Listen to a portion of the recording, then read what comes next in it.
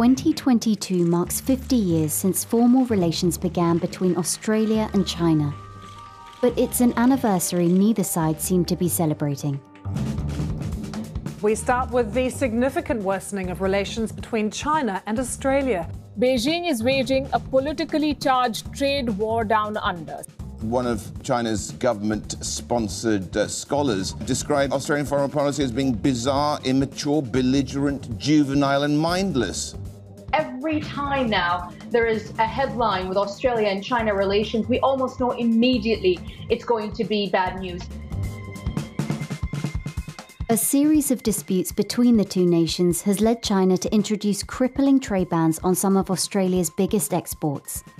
Almost a dozen Australian commodities are still subject to official and in many cases unofficial sanctions by the Chinese government, depriving Australian exporters access to billions of dollars worth of a market.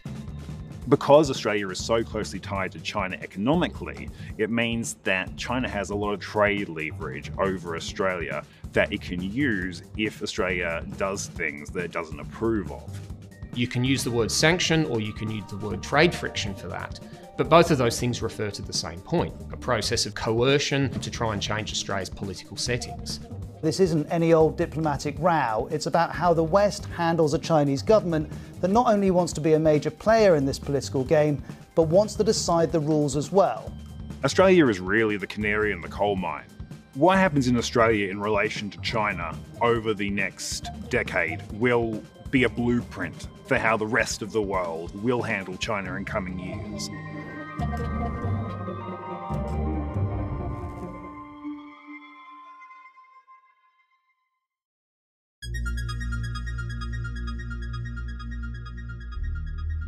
Much of China's economic miracle since the 1980s has been driven by industrialisation. Building roads, buildings, machinery and factories, all of which requires steel. And to make steel you need two ingredients, iron ore for the iron content and metallurgical coal to provide the energy in the blast furnace. Australia is the world's preeminent export supplier of both of those commodities. This was initially the basis for the relationship starting in the 1980s, but really gathered steam during the mid-2000s as China's heavier stage of industrialisation took off.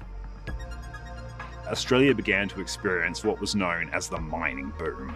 And the mining boom was a time of enormous wealth in Australia. So billions and billions and billions of dollars of income flowed into the country, and Australia became enormously rich and comfortable. And that mining boom was thanks entirely to China. Mineral resources became the foundation of the relationship. But as China's wealth grew, so did its demand for luxury goods. Wine and rock lobster became popular among China's burgeoning middle and upper classes, which provided Australian exporters even more opportunities and cemented trade ties. Two-way trade grew from $86 million in the early years of our diplomatic relations to $136.4 billion in 2013. And China has been Australia's biggest trading partner for 5 consecutive years. Australia also developed a number of other export industries which China was in need of as its development level rose. Probably the most famous is international education, where tens and in some cases hundreds of thousands of Chinese students came to Australian universities to study degrees. In 2019, the income raised from Chinese students studying in Australia was valued at around 12 billion Australian dollars.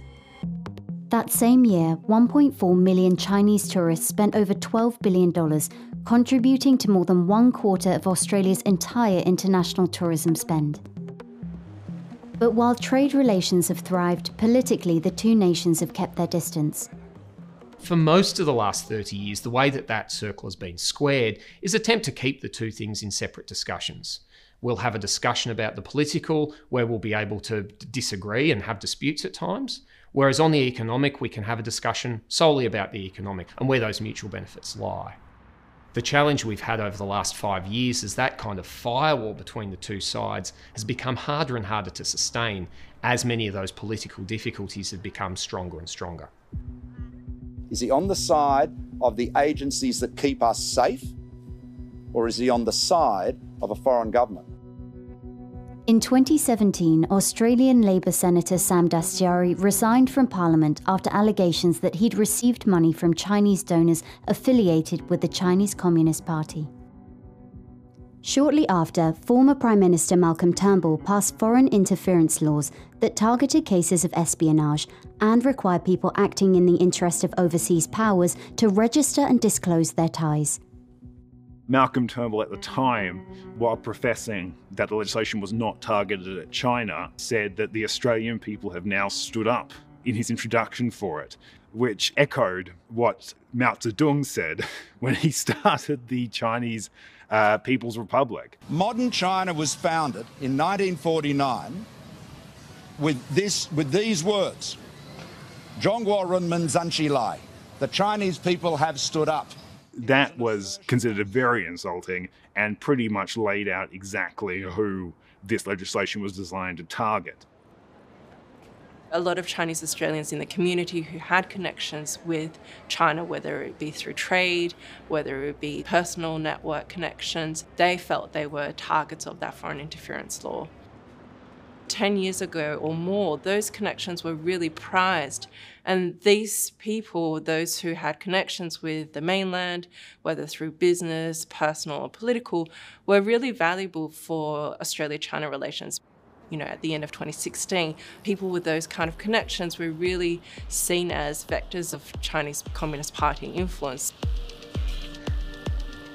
The Foreign Interference Act came amid mounting concern about China's influence over Australian politics. What followed were a number of political disputes that eroded bilateral relations even further. China's ambassador on the attack, renewing criticism of Australia's ban on Huawei, preventing the Chinese telco from participating in Australia's 5G rollout. As I see it, it's basically politically motivated. China says Australia's decision to offer safe haven to Hong Kong residents is a serious violation of international law. Today, the PM hit back at China's escalating rhetoric after Beijing said Hong Kong protesters were showing signs of terrorism. China has rejected suggestions it's behind a large-scale cyber attack on Australia. No one was ever arguing that there shouldn't be an independent investigation into the origins of the virus, but it's curious, why did Canberra have to take the lead on this? There's been a number of key points along the bilateral timeline where we can sort of pinpoint that spiralling downward of relationship. And then when Australia called for an international investigation into the origins of the coronavirus, that really put China on attention. We will need an independent inquiry that looks at what has occurred here so we can learn the lessons. Many, I guess, on the China side felt like issues which are difficult to navigate shouldn't be broadcasted by megaphone. They should be addressed quietly behind doors. 我们坚决反对对疫情进行政治操弄。事实证明，这种做法不合时宜。 不得人心，是不会得逞的。 Now, that inquiry was ultimately supported and conducted by the World Health Assembly in that year. But the Chinese government was extremely upset about Australia's going forward and going first in terms of that international call. And the result was a series of trade sanctions applied to nearly a dozen Australian commodities over the latter part of 2020. In May 2020, an 80% tariff was put on imports of barley, and restrictions were placed on imports of beef, which had brought in nearly $3 billion for Australian farmers the year before. China announced an investigation into Australian wine imports, claiming that Australia was dumping excess wine on the market. Eventually, that led to tariffs in excess of 200% being put on Australian wine, effectively killing the trade almost entirely. Some of these Chinese sanctions have been put on in an official manner, particularly for barley and wine and coal. But in some other agricultural products, they've used grey zone tactics. So these aren't official bans, but unofficially these products don't get passed through Chinese customs and therefore can't be sold in the country. And it's very hard to be able to get traction on them using international trade law because you would first have to prove that it's even occurring. Before these recent tariffs were placed on Australia, China purchased around a third of all exports, worth more than 150 billion Australian dollars. Now, with restrictions in place, some industries have fared better than others. Coal provides an illustrative example, as the effect of that sanction was just a musical chairs arrangement. Different people were selling to different people, but not really any overall loss for any players in the market. An alternate example would be for some of the exporters who don't have alternate viable markets available to them. In most years, China would buy over 90% of Australia's rock lobster exports. And having that market shut down overnight, there was not really any other deep markets in Asia where you could place that many rock lobsters. Wine suffered a similar fate, as did Australian timber products. So the effects ranged from mild to negligible to very catastrophic for other small industries as well. While China is economically critical for Australia, the reverse is less true. Some 70% of Australia's exports are resources for which there are alternative suppliers. However, there's one Australian export which can equate to up to 10% of the country's GDP, and it remains critical to China. China keeps buying Australian iron ore. Any sign that could change? Well, no, quite frankly, China needs it. China is the world's largest buyer of iron ore, not just in Asia, but in the world. And Australia, for its part, is the world's largest exporter of iron ore, about 80% of which goes to China. So when you have the world's largest buyer and the world's largest seller in the same region, for both sides, there's not really any other alternative. At the height of the trade dispute between Australia and China, there were all these questions about why doesn't China just get its iron ore from somewhere else? And certainly they've tried. They've tried to get iron ore from Brazil. They've tried to get iron ore from Africa, but the deposits in Africa aren't developed enough, and the ones in Brazil are famously unreliable. China couldn't cut off the iron ore trade with Australia, and because of that, China's coercive trade measures could not be as effective as they would otherwise be. For all the diplomatic bluster and the trade coercion, Australia and China were still held together, deep beneath all the noise and the fury, by this tight link of iron ore.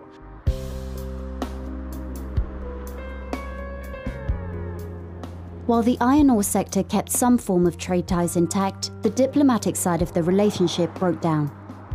For 2 years, there were no high-level discussions between the countries. Australia said it tried to reach out to its ministerial counterparts in China and it just wouldn't get a response, which at some levels is frustrating, for instance on trade relations, on foreign relations, and in some cases is dangerous when it comes to things like defence and military, especially as Australia was still running operations in the South China Sea and in waters not too far away from China itself. So effectively for 2 years, Australia and China didn't have diplomatic relations at a high level. And that coincided with the rise of wolf warrior diplomacy in China, which meant that instead of talking, there was a lot of yelling from Beijing directed at Australia. On the other side, however, you then had the Morrison government, who were very much hyping up the threat from China. They were talking a lot about the drums of war beating in Asia and comparing the current times to the late 1930s before World War II. That kind of strident rhetoric under the previous government really didn't sit well with their Chinese counterparts in Beijing. It didn't give them any sense of space into navigating those delicate and complex international issues. 澳大利亚国内一些人固守冷战思维和意识形态偏见，更多的是中国发展为威胁。 But again, I think, China has some blame to bear in the state of bilateral relations. Its issuing of those 14 grievances really puts Australia in a difficult spot. One piece of paper, 14 points, a diplomatic shot from Beijing and Canberra that's been heard around the world. In November 2020, a list was leaked to the Australian media, allegedly from the Chinese government, containing 14 grievances that would need to be addressed before a trading relationship could resume. The list included restricting free media and preventing parliamentarians from speaking out against China. The problem with the 14 grievances is that they put Australia and China in a very difficult position, because Australia couldn't do any of them, because if it did them, it would be seen as giving up a lot of its democracy and its free speech to appease China. And China couldn't get up on them because they presented them to Australia in the first place. It ended up being a bit of a hole which neither side could dig themselves out of. The Chinese ambassador to Australia has since said the 14 points were misinterpreted. Eventually, the concerns were being reported in a twisted way as the so-called preconditions, as demands. This is natural. That's natural. Heightened political rhetoric was amplified on both sides. The result was a polarization of public opinion and communities caught in the crossfire. The consequence of that not being specific and not being targeted in talking about, what aspects of China are we talking? Are we talking about the government? Are we talking about the Communist Party? Chinese Australians got caught in that middle of that change and that reassessment. What happens in that sort of looking top down is you miss the granular and the more complex issues that arise from community and social side of things, and that is, discrimination and racism being perpetrated because of the state of bilateral relations. And I think the first and second year of the Being Chinese in Australia survey really showed one of that consequences, and that was, high rates of discrimination and threats to Chinese Australians' physical safety. Since Anthony Albanese's Labour Party won a national election in May 2022, leaders from both countries have signalled that they want to ease the tensions of recent years. Since Albanese actually came to power, we've seen a far more subtle shift in how his government is handling the relationship with China. They seem to be doing two things at once. So on one hand, they are maintaining that line. They are speaking up on human rights. On the other hand, they are very carefully exploring how they can improve relations with the Chinese government. We've seen the first high-level diplomatic contact between Australia and China in years. But mending relations has not been without its challenges. A new security deal signed between the Solomon Islands and China in April 2022 has officials worried that it could pave the way for a Chinese naval base in the Pacific. It also raised concerns beyond just the APAC region. It was a shockwave to the US and Australia, and it meant that they then rushed back out to the Pacific to try and repair relations that they, hadn't really known were broken in the first place. And so now the Pacific has become an incredibly important part of the global strategic contest between the US and China. The regional dynamics have shifted. China has indicated its strategic ambitions in the Indo-Pacific, and that really, complicates a lot of things for the Australia-China relations. I would suspect that you can have cordial trade relations, but disagree on a lot of other international issues, whether it be security in the Indo-Pacific. But I guess it all comes back to, where can the two countries find common points of agreement and work on those? And can the two countries agree to disagree on various issues? What we've seen recently is the greatest power shift in modern history across the Pacific from the US to China. We no longer have the comfort of a world that's dominated by the US, with whose values and political system we largely share. Australia is often described as being on the front lines of the international debate over how to handle the rise of China. The question is whether or not Australia can have a trade relationship with China again, but a strategic relationship that's far more focused on the US. Can Australia want different things for the region that maybe go against what China wants and still live peacefully, coexist with China? These are the questions that are going to be asked for years to come.